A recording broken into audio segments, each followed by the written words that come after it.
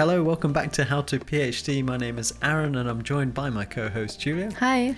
And this is part one of our two-part special episode. This week we have our first ever guest, Professor Sebastian Kernbach, on the show, who's going to be introducing you to the concepts like successful intelligence and energy competence to help you be a productive and creative researcher.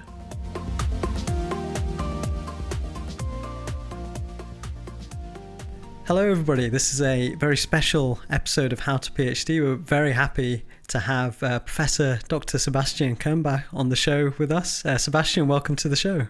Thank you so much. Thanks for having me. Yeah, really happy to have you. It feels like this has been a couple of months in the making and we're really happy to finally get to this stage. Absolutely. So I guess a good place to kick off, is if you could tell us and the listeners a little bit about yourself, your sort of background and how you sort of came to be in the position you are. Yeah, absolutely. I'm trying to keep this short. So I'm a professor for creativity and design at the University of St. Gallen in Switzerland. And sometimes I also be in South Africa as a guest professor at the African Doctoral Academy. And I'm also visiting fellow at Stanford University. And the way I got there was a bit of a curvy line, I would say. I used to work in the industry for Xerox, for a startup company, for consultancy. And then over time, I fell in love with something called knowledge visualization. So how can we visualize what is in our head and make it more tangible? And working for BMW, visualizing their strategy, so that they said it's not a boring PowerPoint anymore. It's something people would actually look at and listen to. And from there, I developed more visualization, always in collaboration with organizations. And then after a couple of years, I was like, this is cool, but I want to be closer to those human beings on this planet. So I also made an education in positive psychology. I learned anyways about design thinking, visual thinking, and I looked for a way to how to make this like more tangible and applicable. And this is how I went with a scholarship to Stanford and learned about this notion of design your life, but also about creativity and research. And so today I'm really looking into how can we equip people in general, but of course researchers in particular, to create a more meaningful future, right? And really trying to orchestrate and bring together things from different disciplines and really people like literally starting better into the day or even getting up in the morning, right? So that's maybe the professional side of things, and now working with lots of organizations and universities around the world. And recently somebody told me, this is all great, but what are you about as a person? And so I added these like 2-3 things, if I may, I would add them here too, because when I was working in the industry, at some point I was like, what is my life all about? And I ended up traveling around the world in 80 days. And this really made me think, and for myself, I wanted more intellectual stimuli, and I guess this is why I ended up in the university, right? And then there was another moment in time when I traveled with a Volkswagen bus from Zurich to Barcelona for 2 weeks. And this was also, again, a good moment to think about life and reflect upon it. And I guess the last one, and then I'm going to leave it there, is I was hiking the pilgrim path from Porto in Portugal to Santiago de Compostela. And these were always like maybe extreme ways of reflecting, but they really helped me. What am I all about? What is my life all about? And I guess this also informed my own research, but my also very practical work with organizations and individuals, and especially PhD students around the world. So that's a bit of an overview there, if I may. Great. Yeah, thanks so much. A lot of things that we'd be very curious to ask you more about. But I think today we want to ask you about something that you mentioned in our last conversation, which is about that you have a mission, that you're on a mission to reinvent education, right? So can you tell us and the listeners a bit about how this came about? I mean, you mentioned, I guess, this traveling and all these experience led up to that. But what do you really mean by reinventing education? Yeah, absolutely. So it's me, and it's also my team at Stanford and also the University of St. Gallen. And honestly, in my own PhD journey, for example, I was like, okay, I can take a lot of courses on running experiments, collecting data, analyzing data, etc. So this is beautiful. There's lots of summer schools there and also courses integrated in universities. But how about myself? How do I stay motivated? How do I literally get out of bed in the morning? How do I deal with setbacks, or if something like life or family kicks in, right? So how do I kind of manage myself in order to be a productive but also creative researcher? And together with my colleagues at Stanford, we were really looking also into literature, obviously, as researchers, and thinking, okay, we're supposed to do innovative, creative work, right? As a PhDs, we're supposed to come up with contributions, no matter how small or big they are.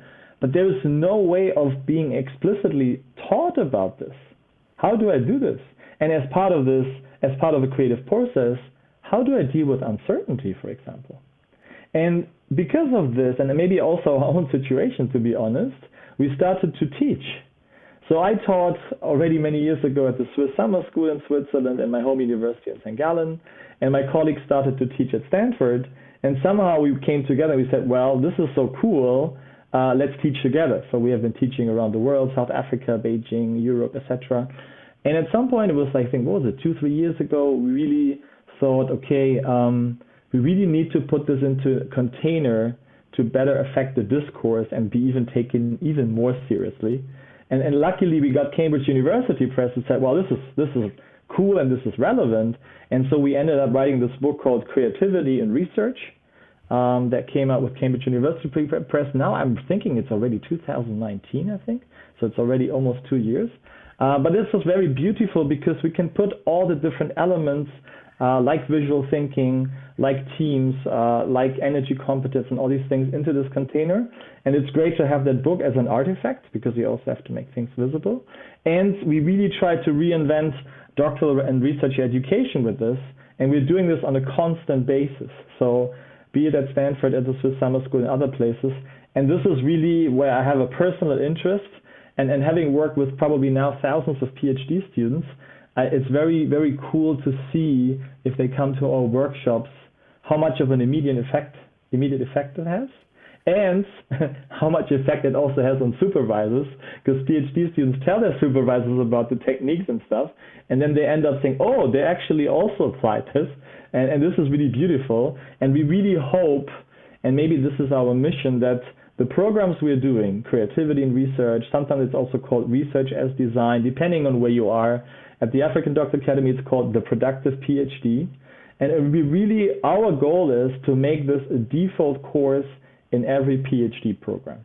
Okay? So that really every PhD researcher around the world knows not only to do research design and the different methods, but also how to manage myself and how to proactively engage in a creative process and create high quality output, but also be confident and mentally healthy as I'm doing. So that's a bit of a mission that we are doing. Yeah, it's really interesting. I think particularly that point you say about having that two-way street, that it's not just the PhD candidates, but it's also the supervisors who are just as involved in that process. So yeah, really exciting. So hopefully in these series of episodes that we're going to be releasing, that will cover a lot of these concepts that Sebastian that he's pioneered. And in this first one, we're going to be looking at this concept of successful intelligence at first. Yeah, absolutely. I came along this concept and I thought it was just so beautiful.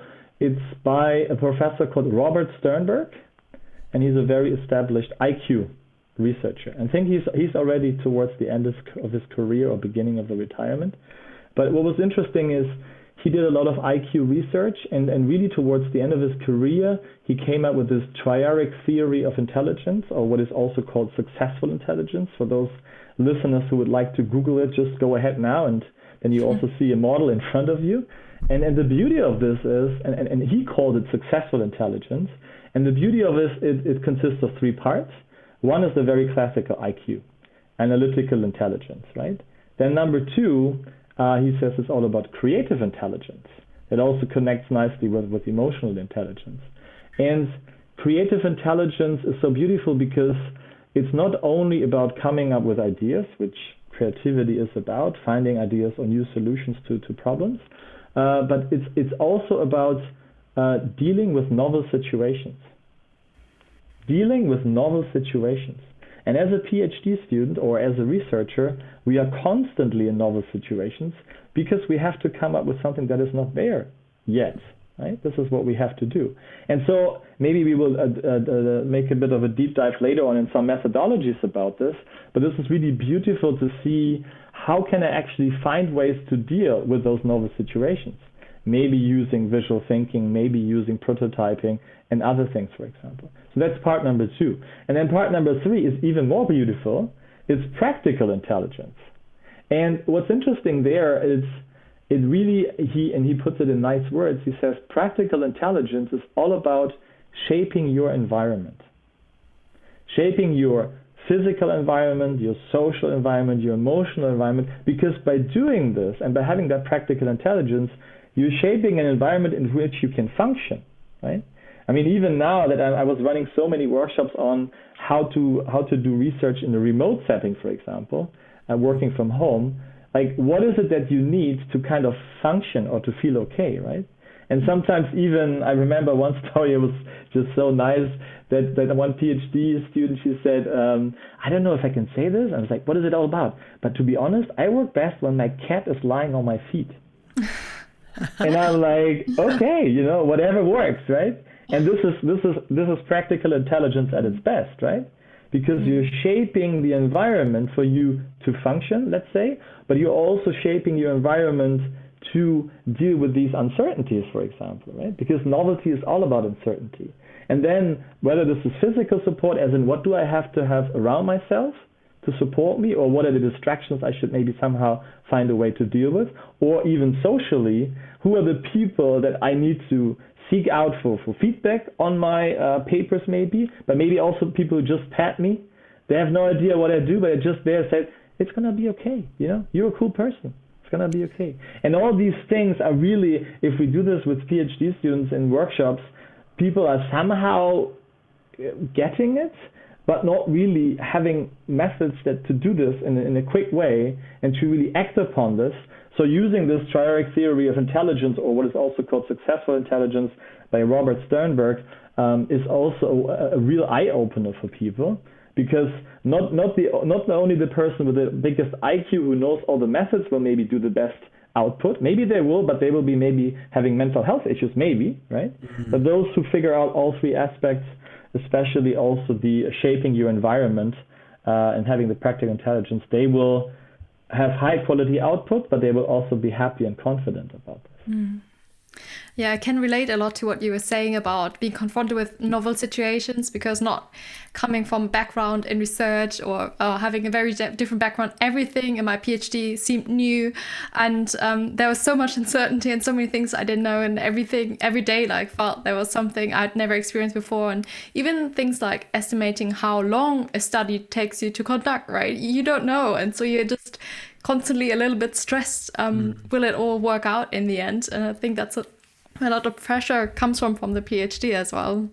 My question would be, so if once you're aware of that, okay, there are these different kind of components of intelligence or successful intelligence, what do you do with that? What do you do in your workshop? So how can it actually help? Where's the practical component for PhD students?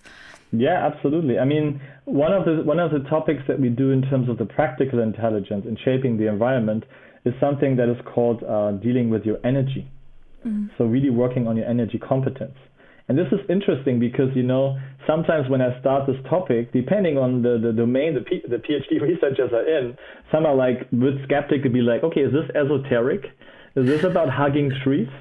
And we came across this in the beginning a lot, depending on the domains. I'm not going to say any domains now, which was very interesting. But then in the end, when they apply this, it becomes very useful and effective, and starting from the day of the workshop or the next day in a way.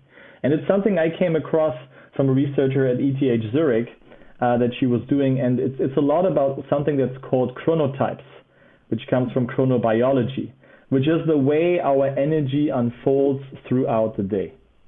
And it seems obvious or common sense, but it's not at all. Because, we know about these early morning and evening kind of people. But what's interesting about the chronotypes is just having this dichotomous thinking, morning, evening, is even too short thinking. We need to be more differentiated about this. And there's tons of research about this. So we have like a distinctive, let's say, extreme morning type. We have a moderate morning type. We have an indifferent, which I am, for example. We have a more moderate evening person and a very extreme evening person. So we have at least 5, right? And what's interesting there, you can you can basically use your intuition, or you can also use tests that I can also share the link, where you can get an idea of what kind of type you are in a way. And what's interesting there is, and this is what we do in the workshop, is we will be drawing our energy curves. How is our energy unfolding throughout the day? And for example, every human being, if you have won a Nobel Prize or not, everybody has that curve, no matter what. And what's interesting is that we have 2 times in a day. They are called prime time and high time. And each of these times is like 2 to 3 hours, depending on the general energy, let's say, but we can come back to that. And so that's your 4 to 6 hour window in the day when you have your highest energy. I always like to use the hotel analogy. I always call it my 5-star energy. Like, this is my 5-star energy. And what's interesting there is, first of all, it's interesting that we cannot be of full energy all day, every day. It's just not possible. Okay, so we have these 4 to 6 hours to work on things that require lots of energy. So maybe that's already one implication. So we're like, okay, so I shouldn't ask myself also, speaking about well-being and also self-compassion, to be full of energy, right? Sometimes people come in and say, but what if I have a conference deadline in 3 days from now? I have to work all day, every day. And I said, yes, you can, but this is called hyper-aggressive energy. So your body gives you that energy, and you can do this for 3, 4, 5 days, but if you don't recover afterwards, then it's a good strategy for mental health and burnout. Right? So knowing your energy curve is also good prevention against mental health and burnout. And what I like to call this is about sustainable productivity and healthy performance, because it's performance in line with who you are, right? So we have these 2 prime times and high times. Is that the same thing, prime time and high time, or is that different? Yeah, it's a bit different to the extent that, let's say, the prime time is really the 5+ kind of energy, so that's really the very unique one. And the other one is more in the area of like maybe your 4-star energy. Okay. So you still have, compared to the rest of the day, you still have significantly more energy. It's just not as high, let's say. And what's really interesting there is also from a research perspective, there's very strong evidence that your chronotype, depending on also when you wake up in the morning, your prime time is especially very much dependent on when you wake up in the morning, while your high time is a bit more flexible. Okay, let me make this maybe more concrete. So somebody who's an early morning type, waking up at 4 or 5 a.m. in the morning, those people are usually straight up almost 10 minutes after in their prime time. These are also people that they could even go from bed straight to the desk, right? Or they could go straight running. And when the last time I did this at the Technical University in Vienna, I showed this, and somebody said, "Oh, now I know, and I'm wasting my prime time commuting to work." Right? So he would wake up at 5, and maybe then 5:30 take the train or whatever, and then would arrive at work, and then his prime time is over, and then he's like tired, but then he starts to work, right? And so because of this, he actually changed this in coordination with his supervisor, and saying, how about I stay the first 2 hours at home and use that time to work on something that's important, and then I spend my time afterwards when I'm not as energetic to commute to work in a way, right? So how, so in your daily life, or if you're working with other people, and let's say in your prime time, your supervisors are always scheduling their team meetings that go for 3 hours, is it then okay to like raise awareness for that and say like, look, this is my best time? Is it possible to like postpone that, or have you actually done that? Or do you recommend that to students? Yeah, absolutely. I mean, so the thing what comes in is that people say, yeah, this is all beautiful, but what about constraints, right? Just as you just mentioned. And I think what's really beautiful here is that this energy unfolds in any way. And I think we should also ask ourselves not to think that we have to change this from tomorrow all day, every day. So maybe, like thinking about, now I have to protect my prime time every day, and my supervisor puts me appointments in there, so I cannot do it. Oh my God, right? So also here we're moving a bit away from this dichotomist either-or thinking, and moving from dichotomist to more differentiated thinking. So maybe there is one day in a week where you don't have this appointment. Maybe you can try. And see how it feels, right? But even if, as you asked, even if somebody puts an appointment there, I have had PhD students engaging in various strategies about this. And the one that has worked the best was this just to inform the others that this kind of energy thing exists. And the nice thing, what happens is, unless you have maybe somebody not open at all, but in most cases, people were interested and also willing to move things around. And one story I even heard, and this is why I also said earlier that it affects supervisors as well, is that a PhD student, for example, at Stanford has shared this with her supervisor. And her supervisor knew that her prime time was from 9 to 12 in the morning. And what she did, I mean, that was before Corona, back in the days when we were still in offices and labs. But what happened was she actually, because of this, not only moved the appointments, but she also put a letter outside, or like a note outside her office saying no more meetings and phone calls between 9 and 12, because it was her prime time, and she said, I need this to get my papers done in a way, right?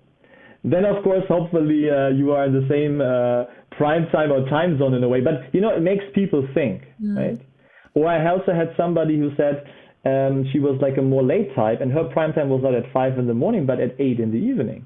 And then she said, you know, the main reason I'm not using this is because my office mates, and we are quite a cool cohort, they all go for drinks or socialize or do sports. And I'm always the one who's going with them because I don't want to say no, but I'm wasting my time, my energy there in a way, right? And so again, we said, well, how about you just tell them once, hey guys, maybe just not today because I realized I have my prime time now and I just want to test it today, right? And she was surprised how many thoughts she had before. People would be like laughing at her or whatever. She said, oh, this is actually pretty cool. Well, good luck with that. And please tell me afterwards how it went because I have the same thing. Ah, interesting, right? So especially I think in academia, people, of course, also give legitimization if it's something profound where you have some empirical evidence.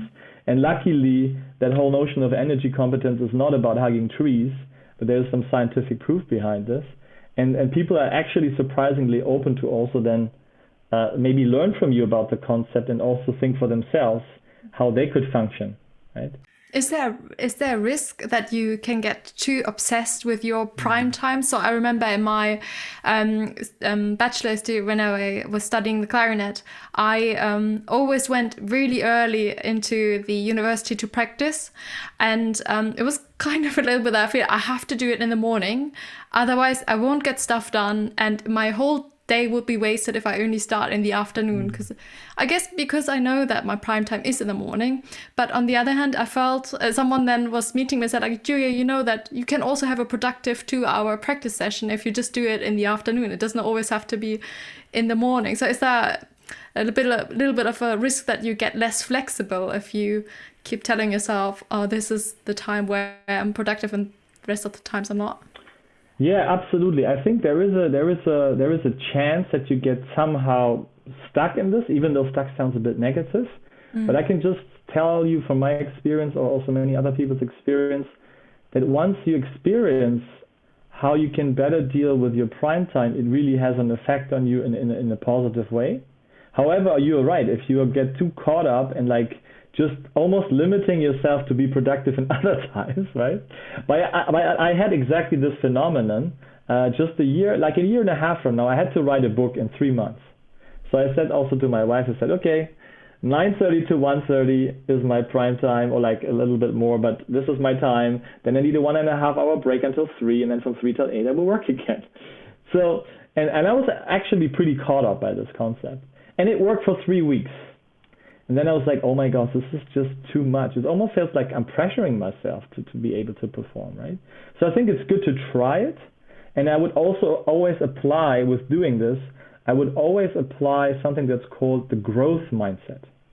Growth mindset by a Stanford professor called Carol Dweck, D-W-E-C-K, compared to a fixed mindset. Because when you try this, or maybe when you're caught up with this, if you have a fixed mindset, again, a fixed mind would always think in winning and losing. So it would be like, oh, actually now my prime time is not working anymore because I'm pressuring myself to perform there, right? If you apply a growth mindset, and a growth mindset only asks one question, that is, what can I learn here? What can I learn here? And maybe after those 3 weeks, I asked myself, what can I learn here? I didn't say, oh, my prime time is not working out anymore, because that would be dichotomous winning, losing. I was like, what did I learn here? Well, I learned it works, but I'm also overdoing it. And one thing that I changed, and maybe this sounds weird, but something that I really changed is I gave myself Monday morning and Friday noon off to do whatever I want. So I was more smoothly going into it, not using my prime time on Monday, for example, and being more relaxed about this. So in this way, you can find your strategies, but I would really, try to see what can you learn from the situation. So when you talk about the clarinet and you said, oh, I'm pressuring myself only in the morning, but I can also do afternoon, it's like, okay, what can I learn from this pressure? How might I make it different, right? How might I make practicing, that's actually another one, I don't want to go too much into detail, but from design thinking, this how might I is very powerful. Mm-hmm. So if you have a situation you want to change, or you feel like not so happy with, you can see, how might I make practicing in the afternoon more good or more happy or whatever. Or if somebody says, I really cannot get up in the morning, how might I make getting up in the morning more fun? Mm-hmm. Oh, okay, I didn't know it could be fun, actually. Okay. And then you can also find ways. So it's good to know it, but maybe not to get too caught up by it. Even though I have to say that for myself, I'm the indifferent type, so I like to get up around 8, and then my prime time is 9 to 12 also a little bit. That I'm very strict about this. So if I can, I really try to not have any meetings or phone calls in these times. And this works for me almost every day. But that book situation, for example, I was just overdoing it. And that's something I'm actually currently writing a new book, and now this our conversation reminds me of not being too strict with myself. It's really I think it's one of those things. I think a lot of people have a kind of intuitive awareness of that. You might hear like a lot of people might say, oh, I'm not a morning person. You know, you often hear that kind of phrase, but perhaps they don't act on it. And you mentioned the use of sort of an energy chart to kind of chart this through the day. Is that kind of the best way to sort of identify these times, is just to sit down and kind of sort of look at your day and kind of recognize, oh, right, it turns out, maybe in the afternoon I'm a bit more productive than in the mornings, and just kind of making a note of that? Yeah, so this kind of like energy mapping or energy curve that we do, I usually in the workshop we use intuition to have like a first guess. How does it look like from a tendency perspective in a way? I once had a PhD student at Stanford, I'll never forget this. He's like, "But professor, this is not very precise." And I'm like, "Yes, it's not." And he said, "I need more data for this." And I was like, "Okay, but how about collecting data?" And I'm not joking. He actually then basically took his phone, and every half an hour throughout the day for like 1 week, he would give himself like a rating on energy from 0 to 10. And then a week later, we saw each other, or 10 days, 2 weeks later, we saw each other, and he's like, "Hey, I mapped my perfect curve." So I'm like, okay. So if somebody wants to be more accurate, you can also do that, right? Usually intuition works quite well. And really, honestly, just lately, you can actually do a very specific DNA test where you send in your parts of your hair, and they actually calculate the time when your melatonin, that sleep hormone, when this is at the maximum, because I think half an hour later is your perfect time to go to bed, right? And because of that, the rest of your energy unfolds throughout the day. So they have very concrete recommendations of when you should work, when you should eat, when you should work out, etc. So you could go as scientific as that if you wanted. But to be honest, within the workshops we use intuition also because we don't have the time to do like big tests and stuff. And samples. But it's working already quite nice. And what's also beautiful is that we are also trying to celebrate that it doesn't have to be like perfect in the first place. Yeah. Because maybe in the first curve you draw, you feel like, I feel like my prime time is like from 5, 6, 7 in the morning, and then again in the afternoon, etc. And then you observe, and maybe you also slightly adjust. And when we draw the curve, I think it's also a good exercise in anti-perfectionism in a way, because we draw the curve. So again, we have the prime time and the high time, but also body and mind also needs the low time, right? Which is a good time for napping, doing low cognitive effort tasks or moderate sports, etc. And then the fourth part is the alpha time, which is the time when we are just between waking up, so like between asleep and awake, where we are half asleep, half awake, which is usually good for creative thinking. because then half of our nervous brain is actually half asleep, so we have a tendency for better creation and creativity. And then looking at the curve is also, okay, so we have a bit of an idea, but what's really important is also not to, okay, precision who wants can be precise, but it's also not wanting to change everything at the same time. So we usually pick one thing. And some people say, again, how might I, actually we do this, right? How might I protect my prime time better from distractions at home or from my supervisor or from project work, right? So that's a very popular one. That's actually probably the most popular one, protecting the prime time. You know, sometimes I have people in South Africa, my PhD students' average age is around 45 years old, and they usually have a full-time job, they have a couple of kids, maybe some side projects, and they literally try to squeeze it in, so we have to be very efficient, right? Or like trying to find, and then we said, okay, if there was just 1 hour or two in a day that you could use, let's see if you can make that your prime time in a way. So that brings an end to part one of our interview. Some really fascinating points in that one, right, Julia? Yes, and I think there are really some really good practical tips that our listeners can take from this episode. So, for example, the energy mapping that Sebastian was talking about. So you can just sit and draw throughout the day how your energy changes. Maybe you learn from there when your prime time is or your high time. And then the next step would be to kind of find out how you can protect your prime time. So as Sebastian was saying, maybe you make your supervisors aware of when your prime time is and when you really want to focus on writing or something like that, and then have the meetings with your supervisors outside of your prime time. And I think a really good takeaway, or just to remind yourself again what Sebastian was saying about novel situations, that as a PhD researcher or researcher generally, you're often confronted with novel situations, and that can be quite stressful because there's so much uncertainty. So you just be aware that that is completely normal because it's research. We don't know what we're going to find out. So just be kind to yourself. And if you're interested in his book, Creativity in Research, you can also look that up. And yeah, I think I'm going to have a look as well. Yeah, pretty much all of the stuff he discussed is in there. So thank you again. Please do share this episode with anyone who you think would find it useful. Of course, if you want more support, motivational supervision, our one-to-one service is available with a free 30-minute session. So just email us at one-to-one or written out at howtophd.show to sign up for that. Please do get in touch with us. Contact at howtophd.show is the show email. Twitter and Instagram at howtophdShow.